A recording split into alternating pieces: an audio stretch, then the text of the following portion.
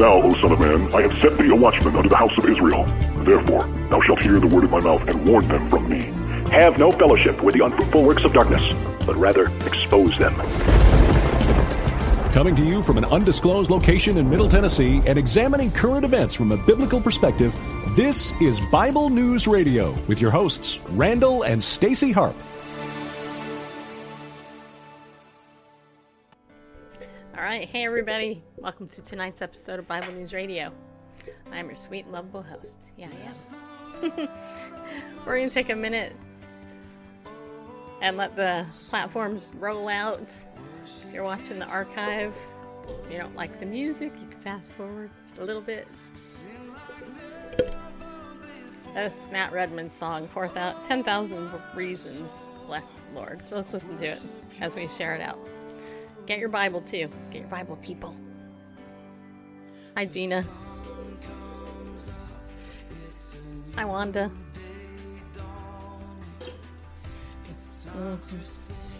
It's song again. Whatever may pass and whatever lies before me, let me be singing when the evening comes. Bless the Lord, oh my soul, oh my soul, worship His holy name. Sing like never before, oh my soul, worship Your holy name. Did it. You're rich in love and You're slow to anger. Your name is great and Your heart is kind. For all Your goodness I will keep on singing. Right, Bareface? That's right. There he is, my handsome, huggy husband. 28 years. Yeah, he did. Bless the Lord, oh my soul, oh my soul, worship His holy name. Sing like never before, oh my soul, I worship Your holy name.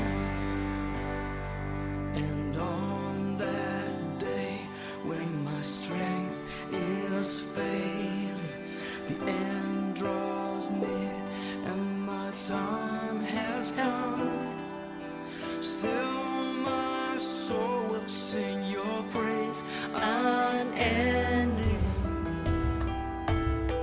10,000 years and then forevermore. Yeah, it is. 10,000 years, huh? Here we go. Bless the Lord, oh my soul, oh my soul, worship His holy name. Sing like never before, oh my soul, I worship Your holy name. Bless the Lord, oh my soul, oh my soul, worship His holy name. Sing like never before, oh my soul, I worship Your holy name. That's right, people. Yes, I will worship Your holy name. Lord, I worship Your holy name. Amen, huh? Here we go. That's a classic. Love that song. All right. Hello, people. Hey. I want to give a shout out to all of you. Thank you for tuning in. Tonight's going to be a Bible study with Bareface. Ooh, that could be the new name. Bible study with Bareface.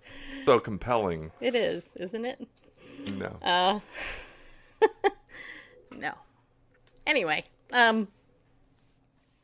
so before we get into that, though. Sundays in the scriptures I thought was good. But anyway. All right. You can have it. So, okay. So I have an earache. So you guys pray for me, okay? Because it's irritating me. Pun intended. Complete pun intended. It's one of these things. It's like, I don't know about you guys, but I get allergies. Like, and it gets trapped right here. And then I get an earache. So annoying. Anyway. But yes, yesterday was our anniversary. It went really well. We played pickleball. And then we went for a long drive. And then we saw a waterfall. And then I got... Wasn't that long. It was an hour. It's long enough. 40 minutes. It felt like forever. But we did. And then we had cake and ate it. Cake and ate it too. Yep. You remember when we got married, we actually saved our birthday cake, the top for the year? The wedding cake. The top layer. Any of you Yeah, guys ever do that? Yeah, that's apparently a tradition passed down to us. Save it for a year, and we were given good instructions for preserving it for that year to eat on your first anniversary. Yes. You want to know what the trick is? I know. You want me to share it? Sure, why not? So what you do is you wrap your cake in a brown paper bag. After wrapping it in plastic wrap. Right. And also aluminum foil, and then a brown paper bag. Yes, because the brown paper bag, like you would get at your grocery store, that brown paper bag, and then you put this in the freezer, by the way, but you're going to get condensation. So the brown paper bag is the thing that actually soaks up the condensation. So your cake doesn't end up stale. And ours didn't, actually. That was quite good it after was a really year. good. After a whole year, we're still here. We're not dead. Yeah, it tasted It quite tastes- it was it tastes- moist. it tasted after fresh. it was thawed, yeah. Yeah, it was really good.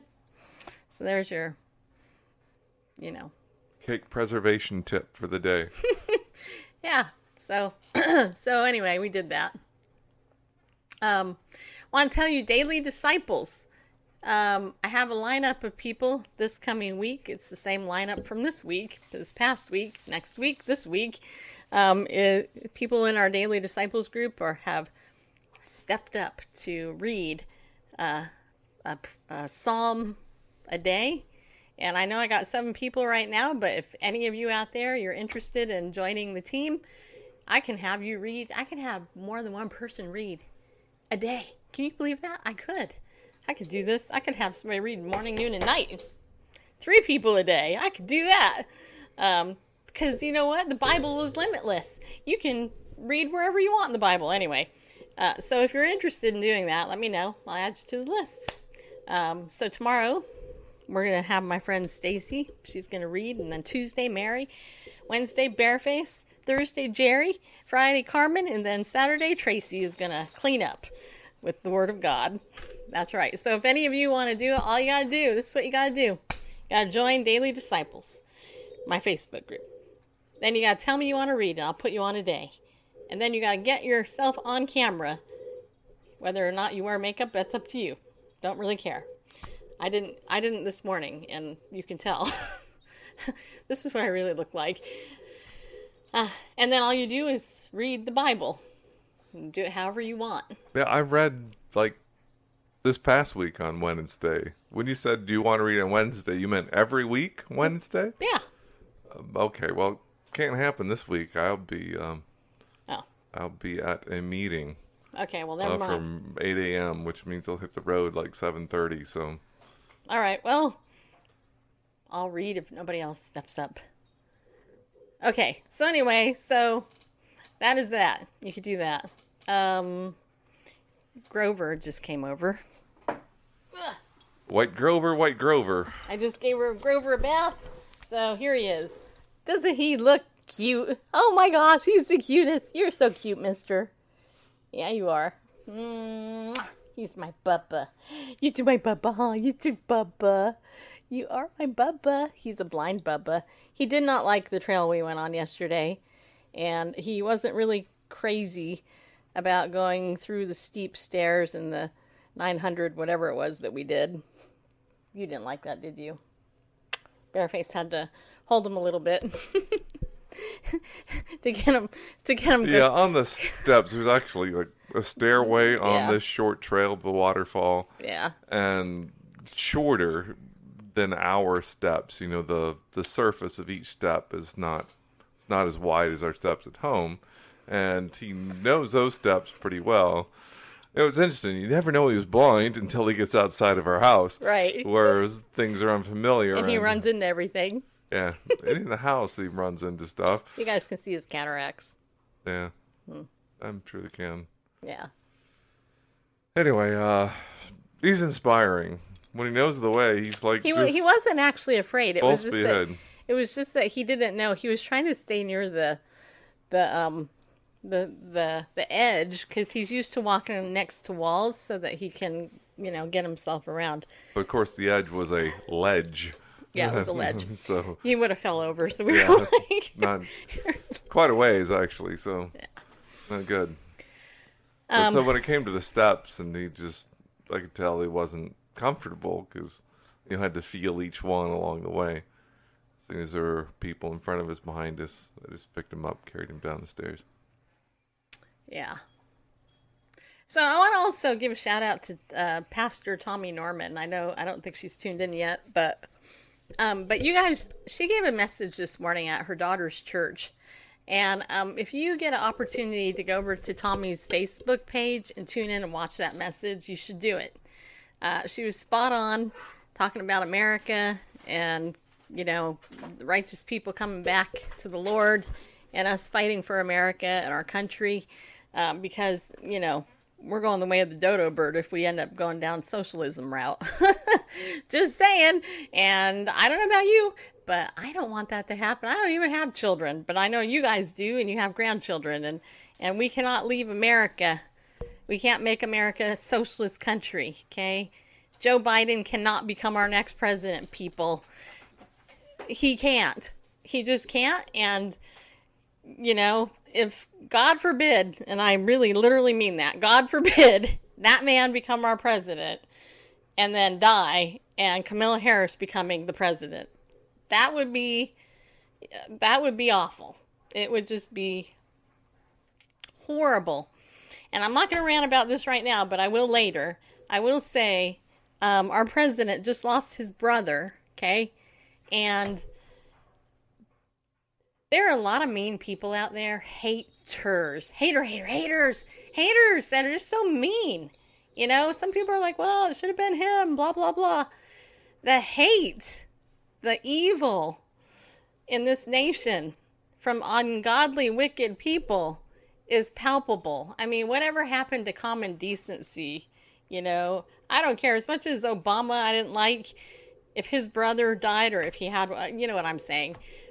I wouldn't be like trying to curse, him and saying, oh, I wish it was Obama. Believe me, I couldn't stand Obama, but never did I wish him dead or his relatives dead or anybody like that. I mean, it's just the common core decency of humanity outside of Christ is wicked. And as I heard somebody say not too long ago, this world ain't getting any better. We are the salt of the earth. We are the light in this world if we're a child of God. And we are the ones that are preserving this country. Make no mistake about it. In fact, I think it was this morning, I was listening to Pastor Jack Hibbs. And one of the things that he quoted, and I can't find the exact quote, but I guess it was a paraphrase of a quote, that George Soros made the comment that the evangelical church in America is the only thing standing in the way of this 2020 reset that they're trying to do. Hear me, okay? The evangelical church in America is the only thing standing in the way of the reset that they want to do in the world. Which tells you something, right? What it tells you is that we make a difference. Yeah, we do. But like Pastor Tommy talked about today, because I listened to 3 messages today. She talked about when the righteous don't have a foundation, when that foundation is torn away, and there is no foundation, that society is built on the church's foundation. It's not the government. You know, the church has to be established, and this is the only time in the history of our country that the church has ever been shut down and attacked. And Christian persecution's been going on for a long time.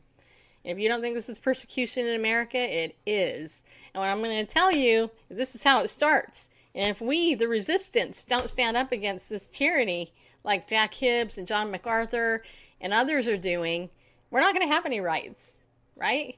I personally am done. Yeah, I mean, I can only do so much. But what I'm saying is that I'm not compliant, generally speaking. I mean, if I have to wear a stupid mask to get an eye appointment, I'll do that. But by and large, I even walked into the bakery yesterday without a mask on. In fact, it was kind of funny because, you know, Randall and I were going to get a dessert because we didn't go out to dinner, but we got dessert. And I walked into this bakery of a friend of ours with no mask on, and the kid behind the counter was wearing a mask. He's like, "You don't have a mask on." I said, "Yeah, it's in my car." He's like, "Oh." I go, "Yeah." And what I thought to myself was, are you not going to serve me because I don't have a mask? And he didn't say that. Instead, he said, "You know what a dumb rule this is? That you have to have a mask to come in, but if you ate here, you wouldn't have to have it on." I mean, just think about that. This has like been 6 months, you guys. I mean, of all the dumb things that have happened, the masks, the painting arrows in stores. You can only go this way down an aisle. You know what I do? I go the opposite way. Oh my gosh, there's an arrow telling me I can only walk down that way? I'm going to walk like an Egyptian and go down the other way. I mean, come on, people. This is stupid compliance rules and stuff. And it's just amazing to me, the people who are just like, "Oh, okay, I'm going to do it. Yeah, I am."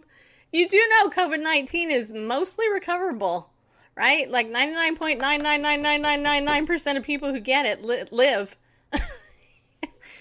It's those who are already ill or have a severely, compromised immune system. And if you have a severely compromised immune system, then you're ill. If you have an immune system that way, I personally think that the flu season is going to be really pretty good this year. It'll be pretty, won't be as bad because we're all washing our hands. But I think what's the problem is those masks. When you're breathing in carbon monoxide of your own that you're supposed to be expelling because this is normal, the articles are showing that people are getting sick from that. So don't do it. Just don't do it, people. Just don't do it. If you can get away with not doing it, don't do it. Anyway, but we are the church. And the church is the most powerful institution in the world because we serve a king that is above all kings on earth. Right? Jesus is the King of Kings, and he is the Lord of Lords.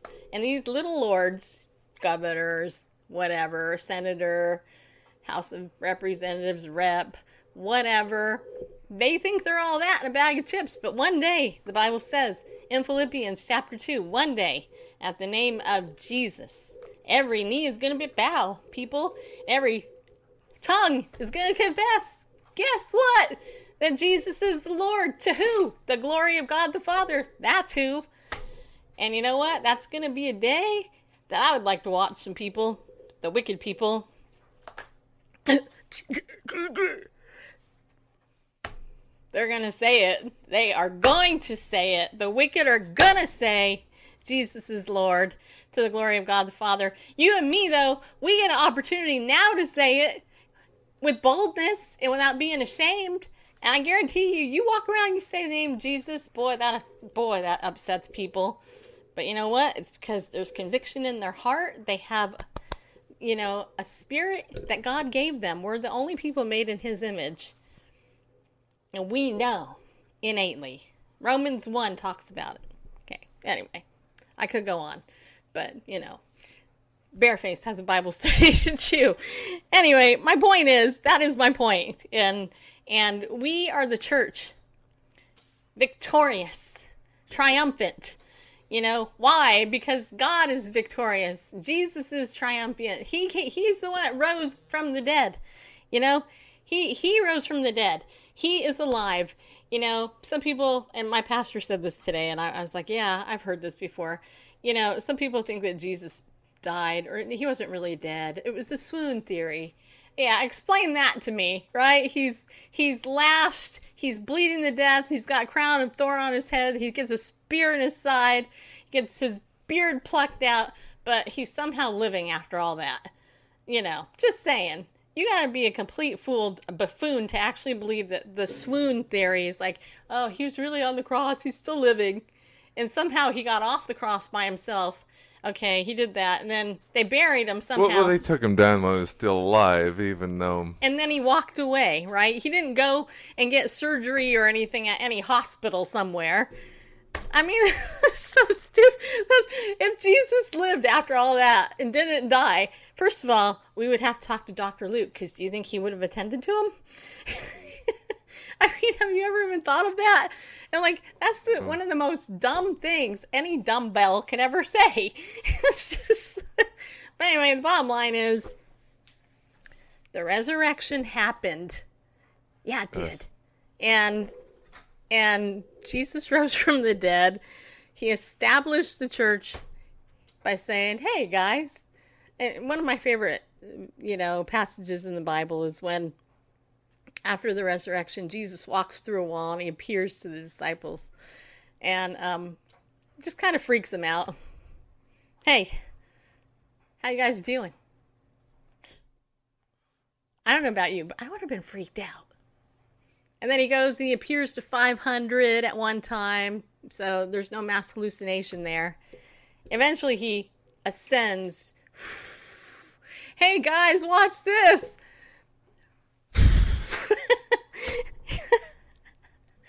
Yeah, he did. And the Bible says, in the same manner in which he was taken, he is going to come back again. And that is where we're at in history, you guys. Look, I believe the rapture is imminent. I believe it can happen any day, any moment, any minute. Right? But until he does, we're supposed to be here. We're supposed to, occupy until he comes. We're supposed to share the gospel with those who need hope. And you know what? Right now, everybody needs hope. That's why you need to be different, because you need to walk around like a Bible, and you need to share God's word. Even if you're not saying it's God's word, declare it anyway. Say, hey, for God so loved the world that he gave his one and only begotten Son, that whosoever believes in him shouldn't perish, but have everlasting life. God didn't come into the world to condemn, the sinner, but to save them, and go on and go forth and peace be with you and, all that stuff. Just, you can't say it unless you know it, right? And people need it, right, Barb, in Michigan? Because you live in Michigan and Michigan's run by doubles over there. So Barb knows. Barb's evangelizing from her house as an old lady who lives and she ministers all over. Hey, even if you're housebound, if you have a phone, you have the internet, you have some way to communicate with the outer world, you can be an evangelist. Don't let your disability or your location hinder you, because you could still reach people, even if you're at home. No excuses, people. All right, people. I could go on and on forever, but Bareface has a Bible study to do, and but anyway. Also, before he does that, I will say Heart Tug International. That's our nonprofit. So if you want to give to us, please go over to our website, BibleNewsRadio.com. Click on that PayPal button. If you're already a giver and you want to rechange your, donation from the Bible News one to the one now we have on there, please go do that. Reset it, if you will. And all your donations are now tax deductible, which is super awesome, because that means you get a tax deduction. And you can still help us out at the same time. Also, if you need a will or identity theft protection, get in touch with me later. and we can get you all set up with that as well. Okay, Randall is going to talk now about the Church of Compromise, which is currently the church we're living in, the church age. Yeah, certainly is. Do you have any other comments about yesterday or anything? If anybody have any earache remedies that, my ears bugging me. Well, yesterday was delightful to have a day celebrating us. And even though it was a hot day, it was much cooler than the day we were wed. True. And we were wearing less clothing yesterday than the day we were wed. That was funny. True, though. I mean, day of our wedding, 104 degrees, and you were wearing this, huge dress that I'm sure you're having a meltdown. And I was wearing a tux, of course. Also, very warm, as were our guests, because the AC was out in the fellowship hall where we had the reception. And so we had these fans in every corner blowing, yeah. Oh, yeah. Hey, I want to show you guys this cake. Check this out. Wait, hold on. Hold on, people.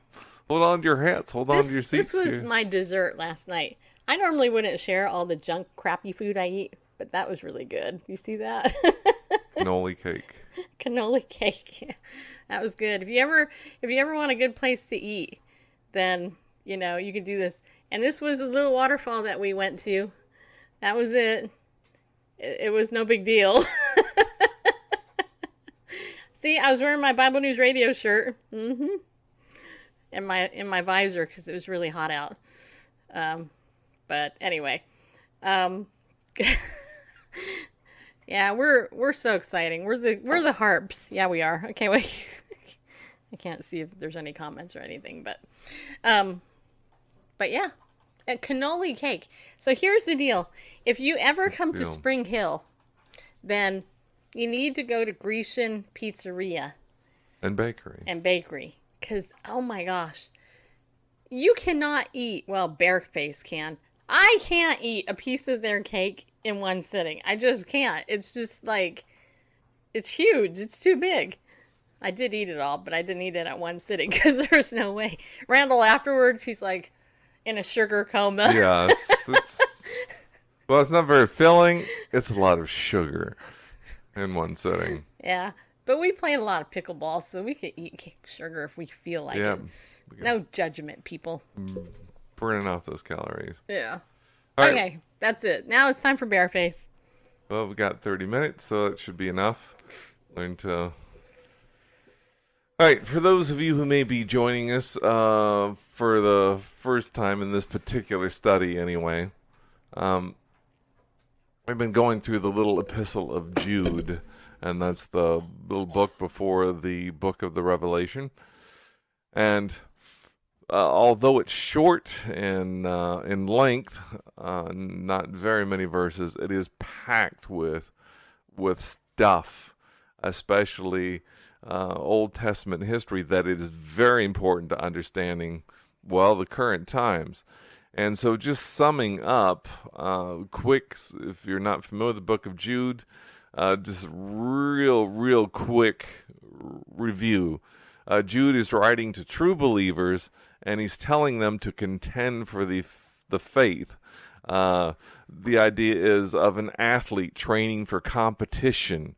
This is serious stuff. You've got to contend for the faith. You've got to know the faith. Why?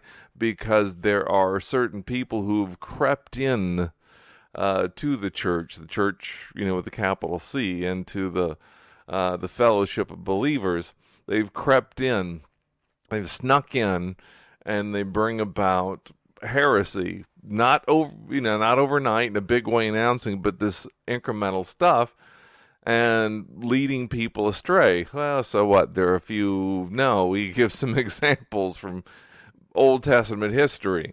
An entire generation died in the wilderness because they were led astray by false leaders, false teachers. There was an angelic rebellion there in very heaven where you think everything's perfect. The false leadership of Satan, ended up in great calamity, not only in the heavens but on the earth because of that rebellion. And talks about Sodom and Gomorrah, and because of their inclination to sin led to the destruction of those cities and surrounding cities as well. And with that, ended up in I'm hearing myself. Great calamity. Not only in the heavens but on the earth. There we go. Thank you. All right. Yeah. So and then he just starts to describe these people, not only their motive, their MO, their modus operandi, that what they do, how they change the grace of God into licentiousness, freedom to do whatever you want, that they end up basically talking about spiritual authorities in a way they don't understand, and they're basically led about by their natural appetites. And then he goes on to describe about their motivations, how it is, what makes these people tick, not just what they do outwardly, but goes on to talk about their motivations. And he says that they've gone the way of Cain, and we looked at that last week. Cain is that religion of self-indulgence, that I worship the way I want to worship, whatever's comfortable for me.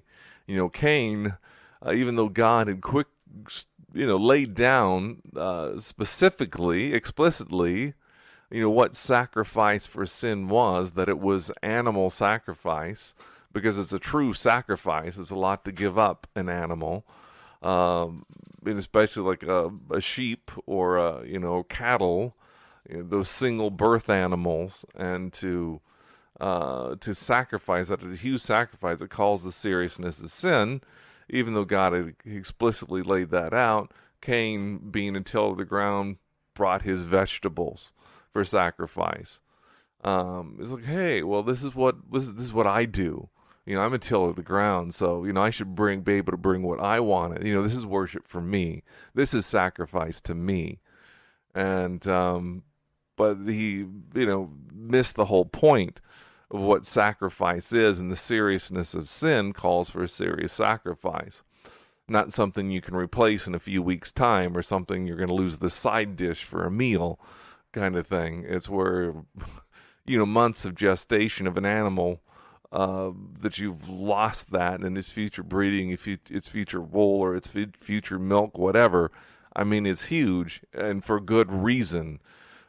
Sacrifice an animal isn't to be just nonchalant. I mean, it's serious business, because sin is serious business. But Cain was like, well, I should be able to do whatever I want. This is what's convenient for me. This is what feels right for me. So this is the way I'm going to sacrifice. And God says, hey, if you do what's right, be fine. But he envied his brother, who was approved by God, who was bringing animal sacrifice. And he didn't like the way that true sacrifice made him look bad. It's like, you're making me look bad. Basically, his brother, and killed him out of envy, murdered his own brother. Jude also tells us that these false teachers, these false leaders who lead people astray, says that they were consumed for pay and Balaam's error, or as the old King James says, somewhere in here I've got it, ran greedily after the error of Balaam for reward. And so we want to look at that. What does that mean, to be consumed for pay, or run greedily after, the way of Balaam for reward? The bulk of where we find out about Balaam, or Balaam, and we'll talk about his name in a moment, is in Numbers chapter 22. So, as we look into the Word of God, which has been written for our equipping, that we might be thoroughly equipped for every good work, that the Word of God is profitable for doctrine, for reproof, for instruction in righteousness. Let us approach the Word of God prayerfully. Father God, you are an awesome God, worthy of every blessing, honor, glory, power, and praise. They belong to you, and we recognize that this, thy word, which has been preserved throughout the ages, is powerful, sharper than any two-edged sword, that it can pierce bone and marrow, soul and spirit. It can discern the thoughts and intentions of the heart. This is a miraculous, divine word. We pray that as we respect it, Lord, that you will make our spirit sensitive to your spirit, that we might receive the things that you have for us in it. We offer this time to you to use as you will for our good and your glory. We ask in the name of Yeshua, our Messiah. All right, let's look at the life of Balaam. Numbers chapter 22. Bringing up the New King James Version because I can. Your translation may be different. It'd be great if we could go over the Hebrew, but I'm not that great at reading it, and so it takes a long time. So I'm picking English because it's my native language and really my only conversational language. All right, Numbers chapter 22. Then the children of Israel moved and camped in the plains of Moab on the side of the Jordan across from Jericho. Now Balak the son of Zippor saw all that Israel had done to the Amorites, and Moab was exceedingly afraid of the people because they were many, and Moab was sick with dread because of the children of Israel. So Moab said to the elders of Midian, "Now this company will look up everything around us, as an ox looks up the grass of the field." And Balak the son of Zippor was king of the Moabites at that time. Then he sent messengers to Balaam the son of Beor at Pethor, which is near the river in the land of the sons of his people, to call him, saying, "Look, a people has come from Egypt. See, they cover the face of the earth, and are settling next to me. Therefore, please come at once, curse this people for me, for they are too mighty for me. Perhaps I shall be able to defeat them and drive them out of the land. For I know that he whom you bless is blessed, and he whom you curse is cursed." So the elders of Moab and the elders of Midian departed with the diviner's fee in their hand, and they came to Balaam and spoke to him the words of Balak. And they said to him, "Lodge here tonight." And he said to them, "Lodge here tonight, and I will bring back word to you, as the Lord speaks to me." So the princes of Moab stayed with Balaam. Then God came to Balaam and said, "Who are these men with you?" God knew, but and so Balaam said to God, "Balak the son of Zippor, king of Moab, has sent to me, saying, Look, a people has come out of Egypt, and they cover the face of the earth. Come now, curse them for me, because I shall be able to overpower them and drive them out." And God said to Balaam, "You shall not go with them, you shall not curse the people, for they are blessed." So Balaam rose in the morning and said to the princes of Balak, "Go back to your land, for the Lord has refused to give me permission to go with you." And the princes of Moab arose and went to Balak and said, "Balaam refuses to come with us." Then Balak again sent princes, more numerous and more honorable than they. And they came to Balaam and said to him, "Thus says Balak, son of Zippor, please let nothing hinder you from coming to me. For I will certainly honor you greatly. I will do whatever you say to me. Therefore, please come curse this people for me." Then Balaam answered and said to the servants of Balak, though Balak were to give me his house full of silver and gold, I could not go beyond the word of the Lord my God to do less or more. Now therefore, please, you also stay here tonight, that I may know what more the Lord will say to me. And God came to Balaam at night and said to him, if the men come to call you, rise and go with them. But only the word which I speak to you, you shall do. So Balaam rose in the morning, saddled his donkey, and went with the princes of Moab. I'm going to stop there. So we have this prophet, Balaam. Scholars believe that his name is made up of Bel, which means not, is a negation in Hebrew, and which means people. So not of the people, or not the people. So he's probably not an Israelite, because, those people, the descendants of Israel, of Jacob, they had been in Egypt for 4 generations. For 400 years they'd been there. And the great Exodus, hundreds of thousands of people, some estimate over 1 million, because we're given the book in Numbers. This book of Numbers is called Numbers because there's a number of, the people are numbered. So many from this tribe, so many from this tribe, so many from this tribe of Israel. And the numbers of men we count up like 600 some thousand. So if you add in and women and children, we're probably talking over 1 million people. That no wonder Balak, the king of Moab, saying this people covers the earth. I mean, if you saw like a crowd of 1 million people coming across the land, and Moab sets up a little higher, there's a little higher in elevations to come across the plain. I mean, you look down and you're like, what the heck? No wonder he says, they're like, and doesn't he say that they're like, he says, they're coming. They're going to lick up everything around us. They just cover the earth, and they're too mighty for me. So there's this prophet of fame, a diviner, someone who has apparently the spiritual gift of prophecy, even then. But he's not of the Israelites, but he knows who the true and living God is. And so he has this reputation. Whoever he blesses is blessed, whoever he curses, he curses. So this king of Moab says, hey, there's this prophet of fame. He gets together a delegation. Hey, go tell this guy, we've got all these people coming from Egypt. Hey, they wiped out the Amorites on the way. And that's a whole nother thing, but rich history there.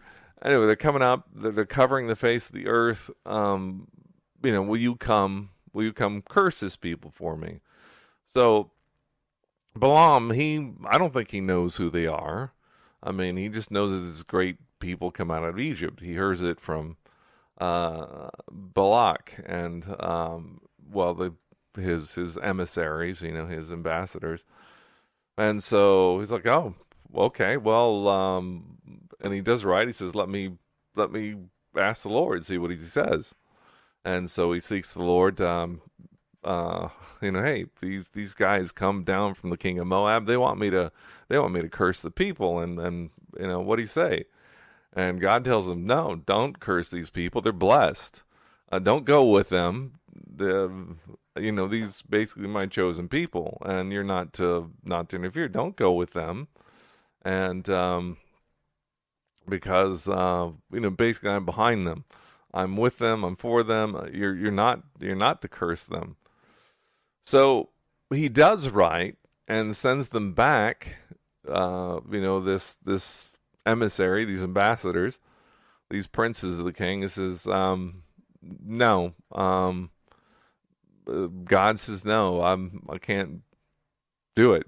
Says the Lord has refused me to give permission to go with you. So sorry. So they come back, bring word to the king, and says, hey, if he wouldn't come with us. And so he sends some, more princes, more numerous and more honorable than they, a lot more influential, carrying a lot more weight, probably more wealthier. and they come and say, hey, the king really needs you, and I'll give you whatever you want. I'll pay you whatever. I'll do whatever you say. You need to come. Now, think about this. Think about the response here. We're going to focus in on verses 18 and 19 here. Verse 18, then Balaam answered and said to the servants of Balak, though Balak were to give me his house full of silver and gold, I could not go beyond the word of the Lord my God to do less or more. So far, so good. Hey, look, didn't he say, last time the king sent some people here, I inquired of the Lord. He says, no, you're not to curse these people. They're blessed. They're blessed by me. Don't go back with them. That's it. And he's like, okay, I won't. Hey, God has refused to go. Refuse for me to go with you. And so they come back with a little more pomp and circumstance and probably money and say, hey, the king says, whatever it takes, whatever you ask, it's yours. And he says, hey, though he give me his house, the king gives me his house full of silver and gold, I can't do what the Lord has not allowed me to do. But then catch the next verse. Verse 19. Now, therefore, please leave me alone, go back to the king and say no. No, he says, you also stay here tonight, that I may know what more the Lord will say to me. Huh? Hey, Lord told me last time, don't go with these people. Send them away. You're not to curse the people. They come back and say, hey, the king's ready to give you anything, whatever you say, he'll give it to you. And it's like, well, hey, even though he give me a house full of silver and gold, I really can't do beyond what God has said. But stay here tonight and I'll inquire and see if the Lord has changed his mind, basically. I'll see if he says anything more. The Lord had clearly told Balaam not to curse the people. And he says he can't go beyond the word of the Lord, but then invites them to stay the night. He doesn't say, hey, go back, forget about it. He's like, well, stay the night and let me go see if God will change his mind. I can't do anything more than the Lord has said, so let me see if he will tell me more, a new revelation. Now, let's put it into a little more, contemporary circumstance. If someone offers you a high-paying job at a company that distributes pornography, okay? How many of you know that you don't have to pray about that? Stacy raised her hand. Right. You don't have to pray about that. God is pretty clear on pornography. And, and the dangers of it, the destruction of it, it's not in his will. It's outside his design for sexuality. It's fornication, porneia in the Greek, we get our word pornography. God's views on fornication are pretty clear in Scripture. I don't care how much the job offers. I don't care how much you think it might be a mission field. You don't have to pray about it to see what God would say about it, because God has spoken. It's pretty clear, and so we're not to, participate in it. We don't have to pray about it to see what God would. We know it's pretty clear, and God was pretty clear with Balaam. Don't curse these people, and don't go back with the king's people. It should have been done. And he starts out that way. It's like, well, hey, I can't do anything more than, hey, even the king gave me all this gold, silver. I really shouldn't go, but stay here tonight.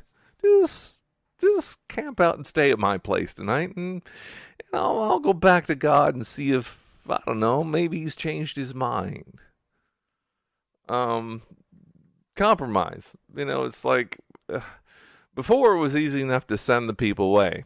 Hey, tell your king, the Lord has refused me to go. Now they come back, hey, the king will do whatever you want. Anything you say, he's going to give you. It's like, wow, even if he gave me all the silver and gold, I shouldn't do it. But, just hang out a while. Because, God may change his mind. Let me pray about this. No. I want to look at some other scriptures here. This idea, we should do evil, that good may come of it. Let's look at 1 Corinthians chapter 10. Yeah, 1 Corinthians chapter 10. Verse 14. Let's see this title here, inserted in this translation, Flee from Idolatry. And idolatry, of course, is putting something else before God. Having something else that you worship. And Paul writes, therefore, when you see therefore, we should ask yourselves, what is the therefore? And so I'm going to go back up a little bit.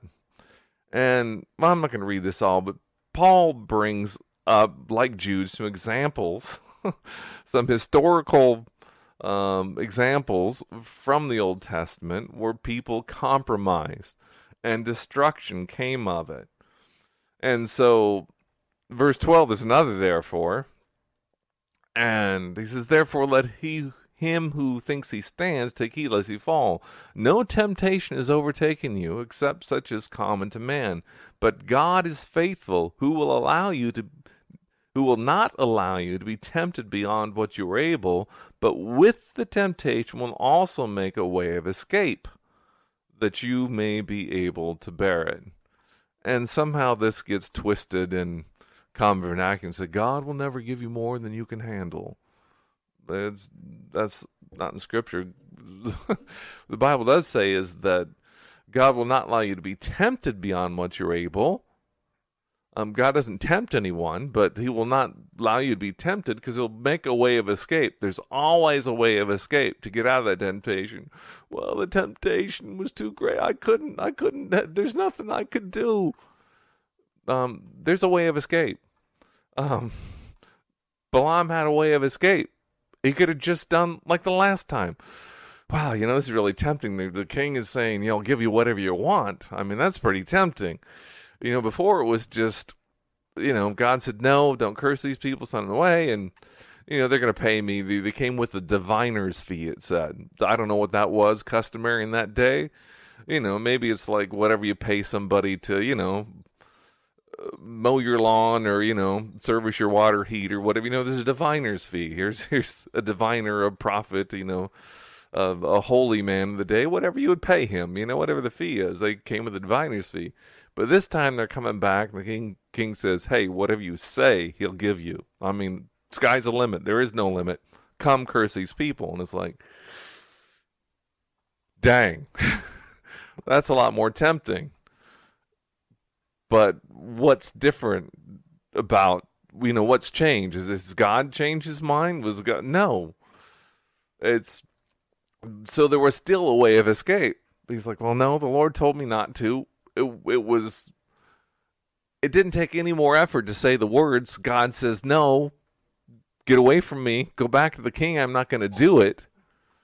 It was like, no, God said I shouldn't do it, but hey, stay the night.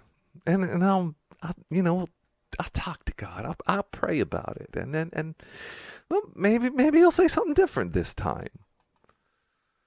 And, that was, he had the same way of escape as before, but he's like, stay at my place, stay the night, and I'll pray about it. In other words, let's see if God has changed his mind. Make yourself comfortable. Let me entertain this thought that the king will do whatever I say. And this could be, we're not talking a diviner's fee anymore. We're talking good money. Anyway, I'm commentating too much. Let the scripture talk.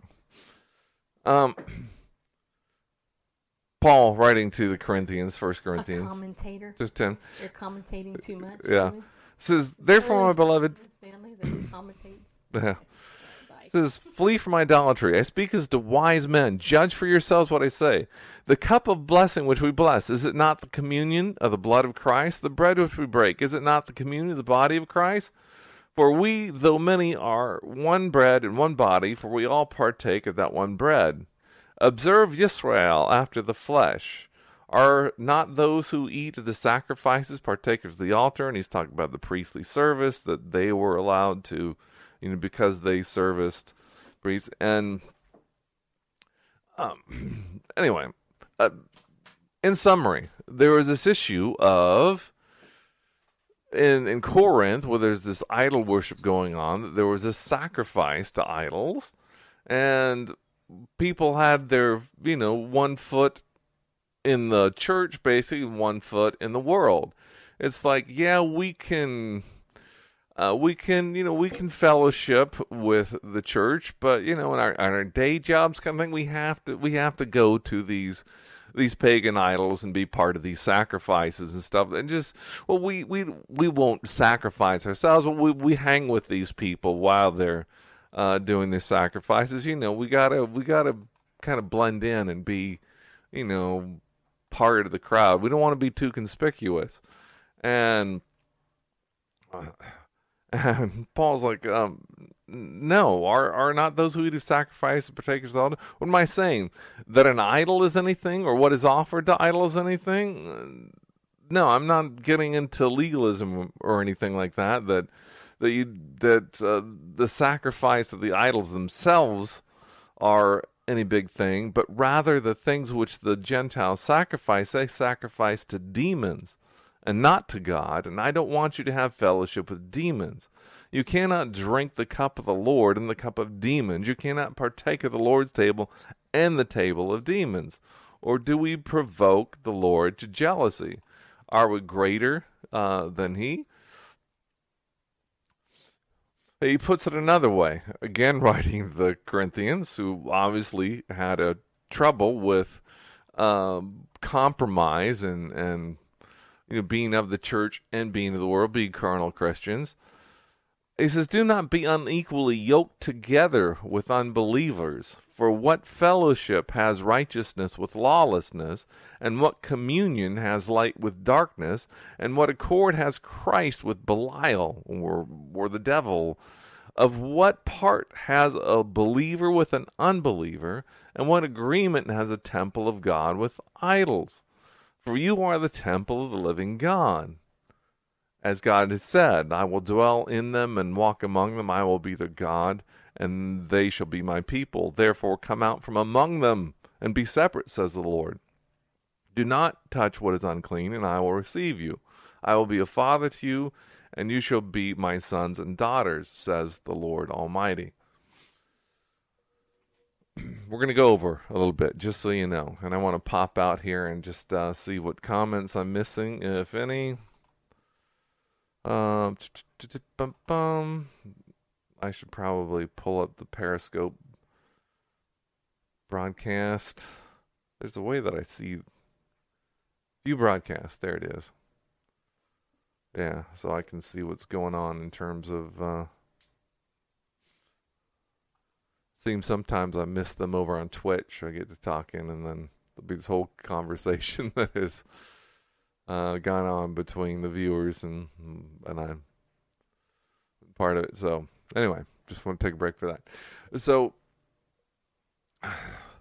this area of compromise that yeah, God says this, but I can do a little of this. Yeah, it's not what, it doesn't line up with what God has said. It doesn't line up with His word, but hey, you know, this is too good to pass up. And there should be no question of this. Balaam's response should have been the same as the first time when God revealed, no, you can't curse this people. Don't go with the king's people. Send them away. Don't go with them, because don't curse his people. But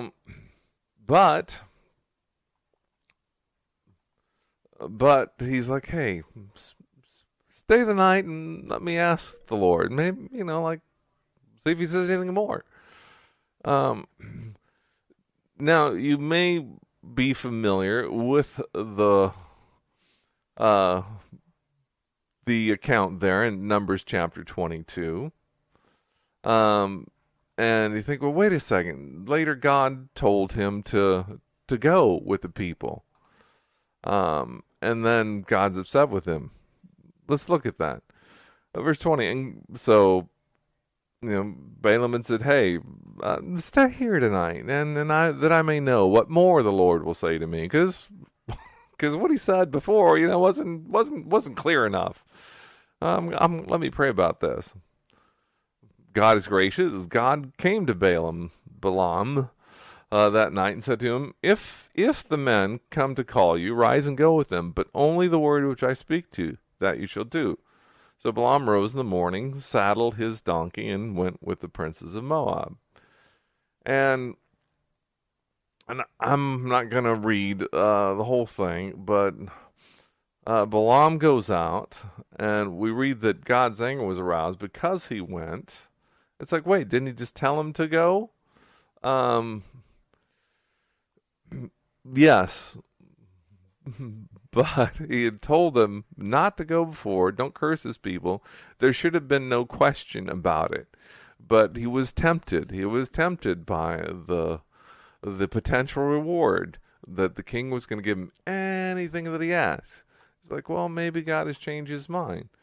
And God gives them these strict parameters. If they call for you in the morning, even though you just told them that, hey, I can't do anything more, the Lord restricted me, but stay the night, and they might have thought this is a waste of time, let's just head out. But no, they stuck around, and they called for him apparently in the morning, and he went. Or maybe they didn't, and he went anyway, because God put the condition that if the men call for you, the men come to call you, rise and go with them. But it doesn't say that they did. It just said Balaam rose in the morning and saddled his donkey and went. And the Lord's anger was aroused because he went. Maybe they didn't call him. Maybe that condition wasn't met. Maybe they decided, okay, this guy isn't going to cave. Let's just go back.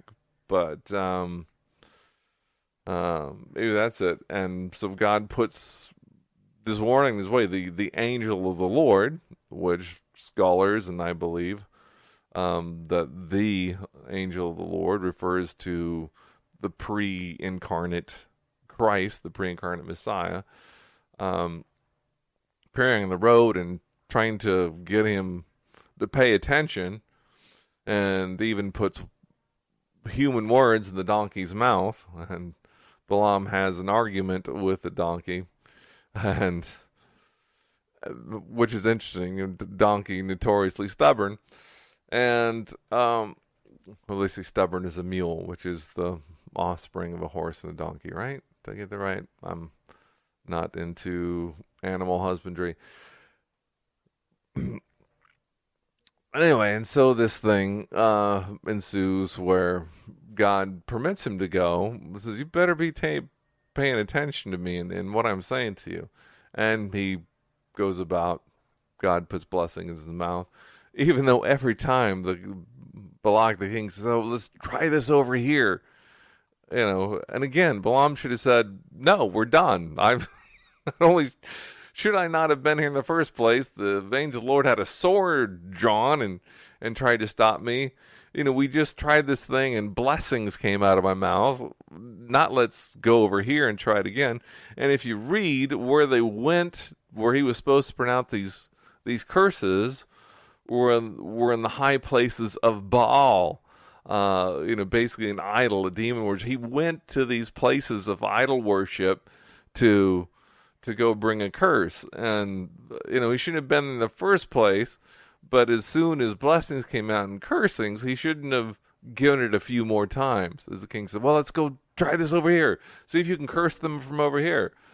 I mean, it was always this, he was willing to, see if things would change, if God had changed his mind. And, keep rolling the dice until they came out the way he wanted them to come out. speaking of Balaam, the way he wanted it, that he might get his whatever, he might ask whatever he wanted of the king, get his reward. So these false teachers that Jude warns about are of the same ilk, the same motivation. They know very well what the Word of God says, but they'll keep, praying about it and seeking new revelation and until it comes out the way they want it, the way that gets them the new car and the and the private jet and whatever reward that the world will give them. Well, God has said this in the past and that should settle it, but we need to pray about this and until it comes out our way. And there's another scripture that I wanted to share with you. That's what it was. It was in Nehemiah chapter 13, where Balaam comes up again. I don't know. Do I want to go down this route? Because I don't want to get into... Yeah, why not? I'm over time anyway. We'll go there. Nehemiah, I'm sorry. Chapter 13. On that day, and if you're familiar with Nehemiah, he's come back to survey Jerusalem. This is after the Babylonian captivity and looking at building it, and then the people have been in captive in Babylon for more than a generation, and then they're coming back to restore Jerusalem and rebuild it. And anyway, they come upon the book of the law, the book of the Moses, the Torah, Pentateuch, and they read it. And there's a simultaneous kind of like worship and sorrow as they read the book of the law. But so Nehemiah, Nehemiah, on the day that they read from the book of Moses in the hearing of the people, and in it was found written that no Ammonite or Moabite should ever come into the assembly of God, because they had not met the children of Israel with bread and water, but hired Balaam against them to curse them. However, our God turned the curse into a blessing. So it was when they heard the law that they separated all the mixed multitude from Israel. So what's going on here? The Jews had come back from Babylon, that they had come back into Jerusalem to rebuild it, met up with lots of opposition, and there were people, non-Jews, who were not with them in terms of spiritually or spiritually or ethnically, and kind of in there hanging out, and they're rebuilding Jerusalem, and looking at rebuilding the temple.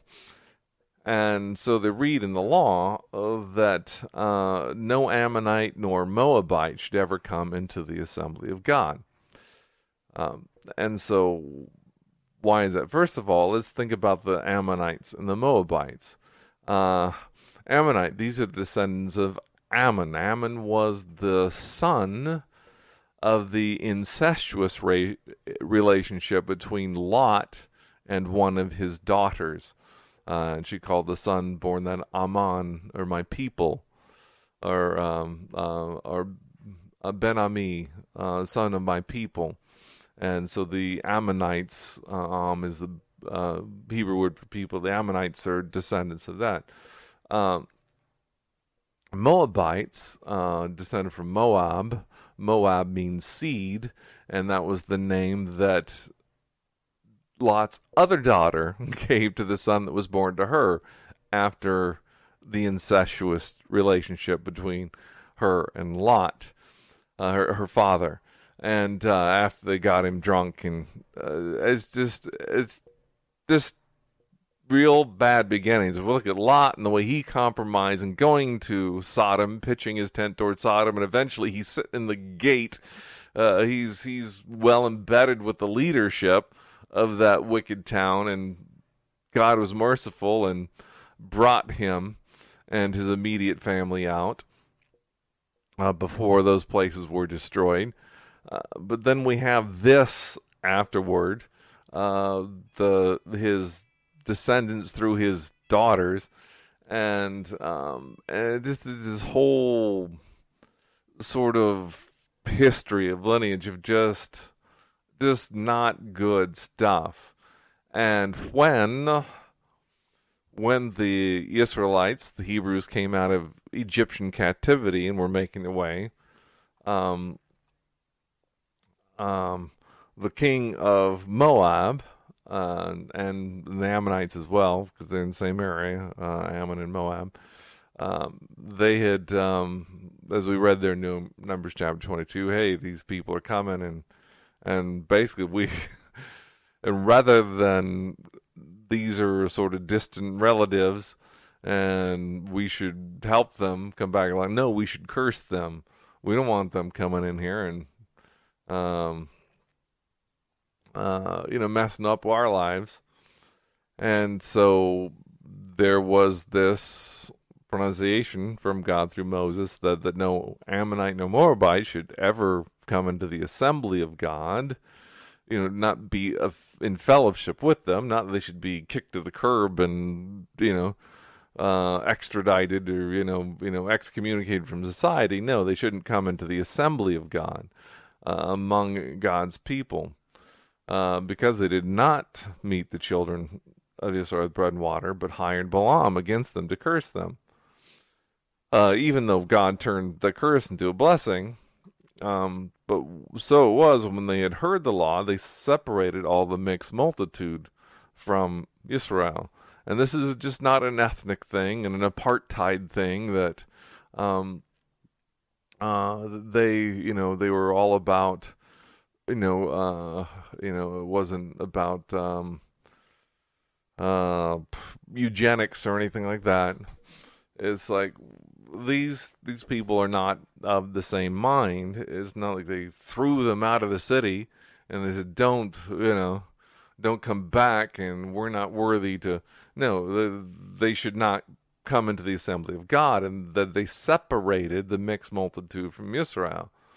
And it's like, well, that's not true in the New Testament, and we're in different times that Jesus ate with sinners and stuff like that. And it's like, yeah, okay, but he didn't participate in their sin.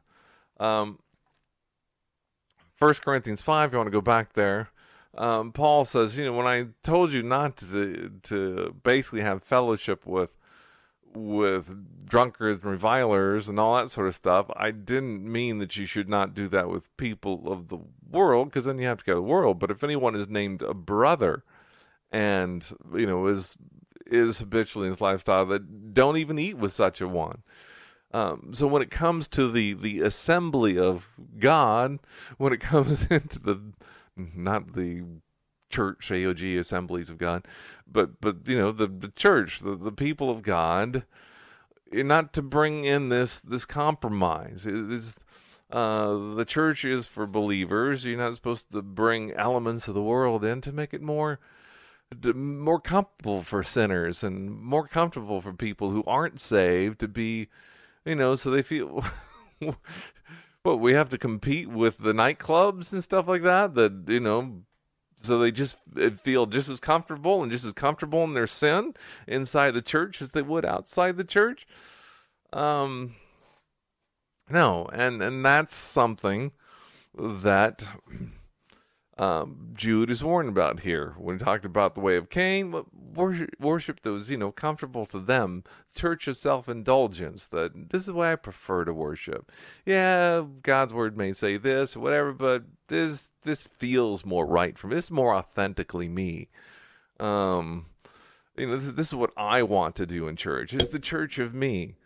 And then there's Balaam, who knew the word of God. God had told him how to conduct himself. But when there was, when the temptation got a little too much, that the king would give him whatever he wanted, he's ready to sell himself out.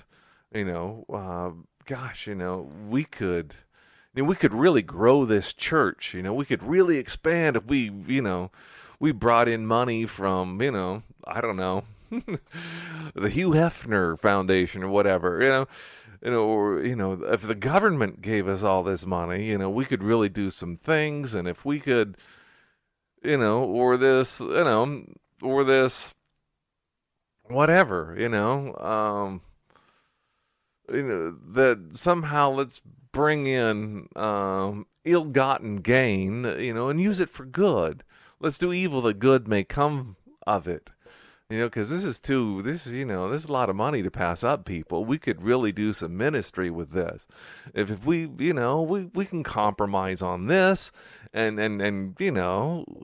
God, we're under grace. We're not under the law. We're under grace.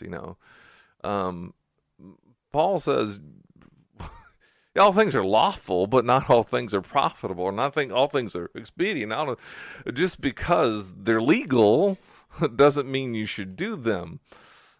Just because you could doesn't mean that you should.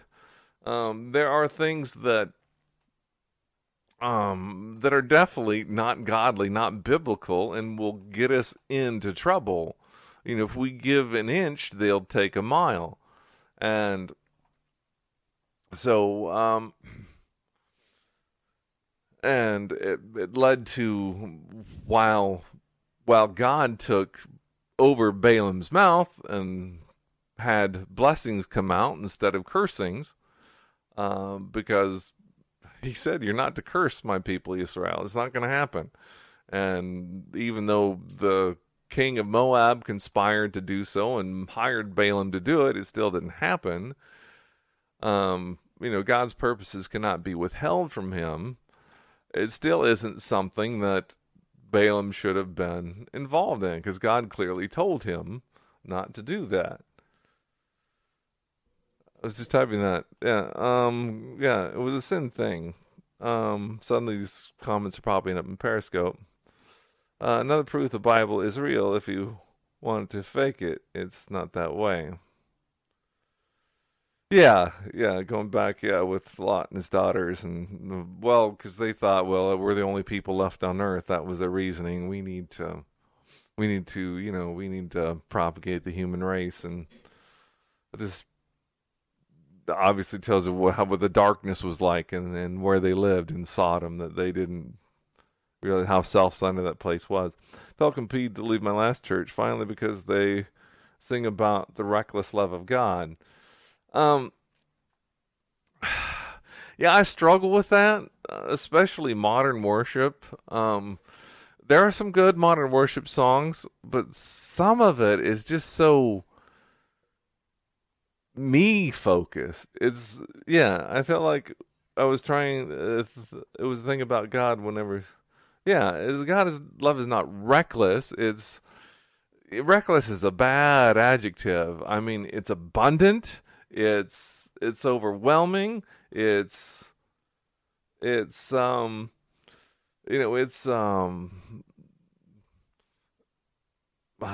John writes, "Behold, what manner of love the Father has bestowed upon us, that we should be called the children of God." I mean, that for God, the holy God, to bestow upon us this love that is sacrificial love, that God so loved the world that he gave his only Son, that whoever should believe in him should not perish but have everlasting life.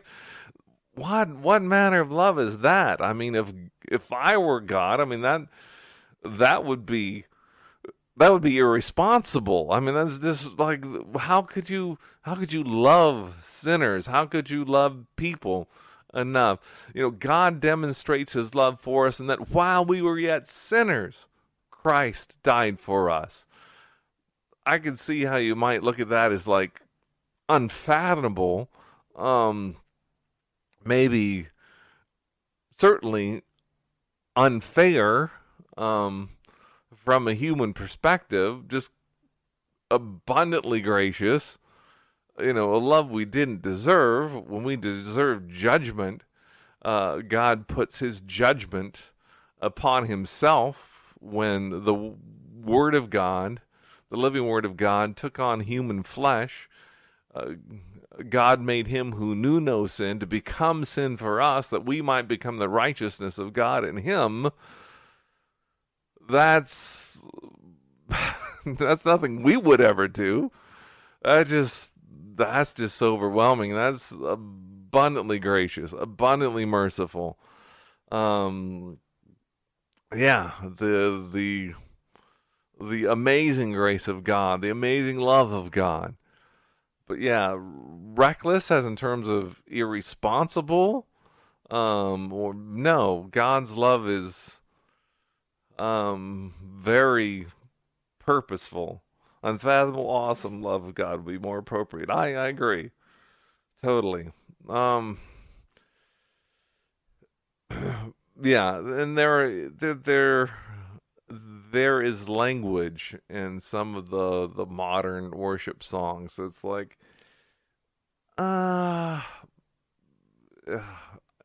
maybe I get the sentiment, the point, but I think it's being a little reckless with language. That's being a little irresponsible that's being a little irreverent, perhaps, is the word I'm looking for. So yeah, I'm with you there. And so it's kind of offensive God, I think. Right. And so, yeah, obviously Jude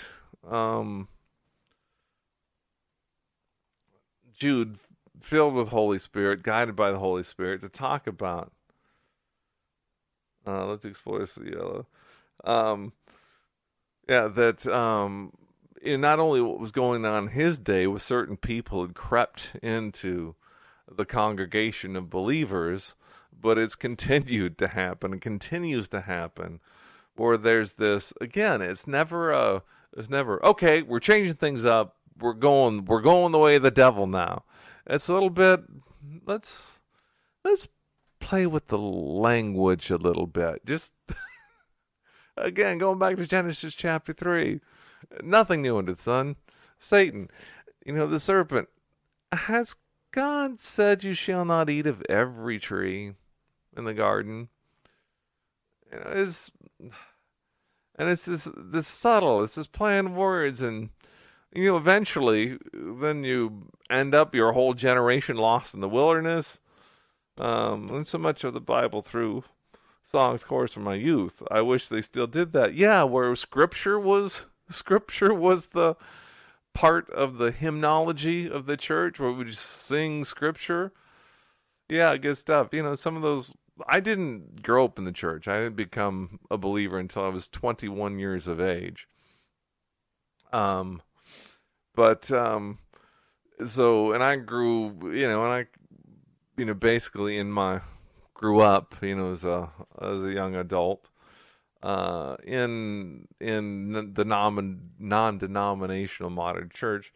And it wasn't until, a few years into the church that, went to a congregation where these hymns came up. And, but even, going back to like the 80s, the modern songs, like the Calvary Chapel songs and stuff like that, the Maranatha songs, and some of the Vineyard stuff that a lot of that was scripture in the beginning. Come, let us worship and bow down, let us kneel before the Lord our God, our Maker, and stuff like, give ear to my words, O Lord, consider my meditation. Hearken unto the voice of my cry. They were psalms and things like that, set to modern melodies, but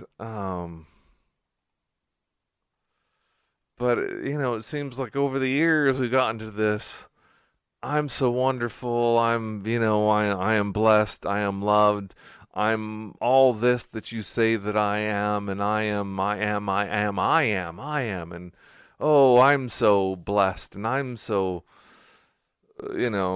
I feel so good, and I'm so loved, and I'm, yeah, true, but it's a little bit of an eye problem there, a little too me focused. And what did I do? Did I just close something?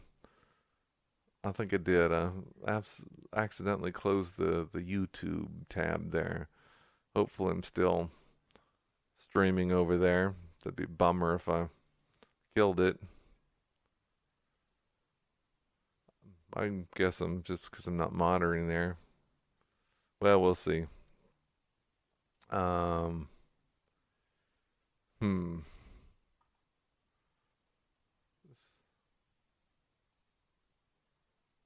Okay, still live. Oh, good. Of course, killed the chat and everything like that. Good. Anyway, so man, almost half hour over. But I think hopefully that you're getting the gist when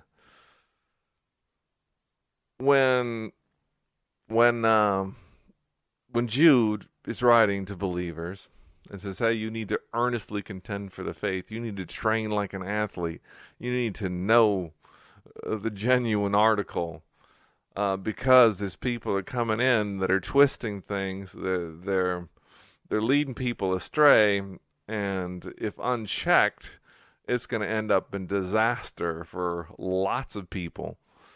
And we've seen it over the years and centuries. Destruction of churches and ministries by those who crept in and incrementally brought about heresy and led a bunch of people astray. And so we see that they've gone the way of Cain, that church of self-indulgence. They've gone the way of, they like Balaam, basically sold out for reward.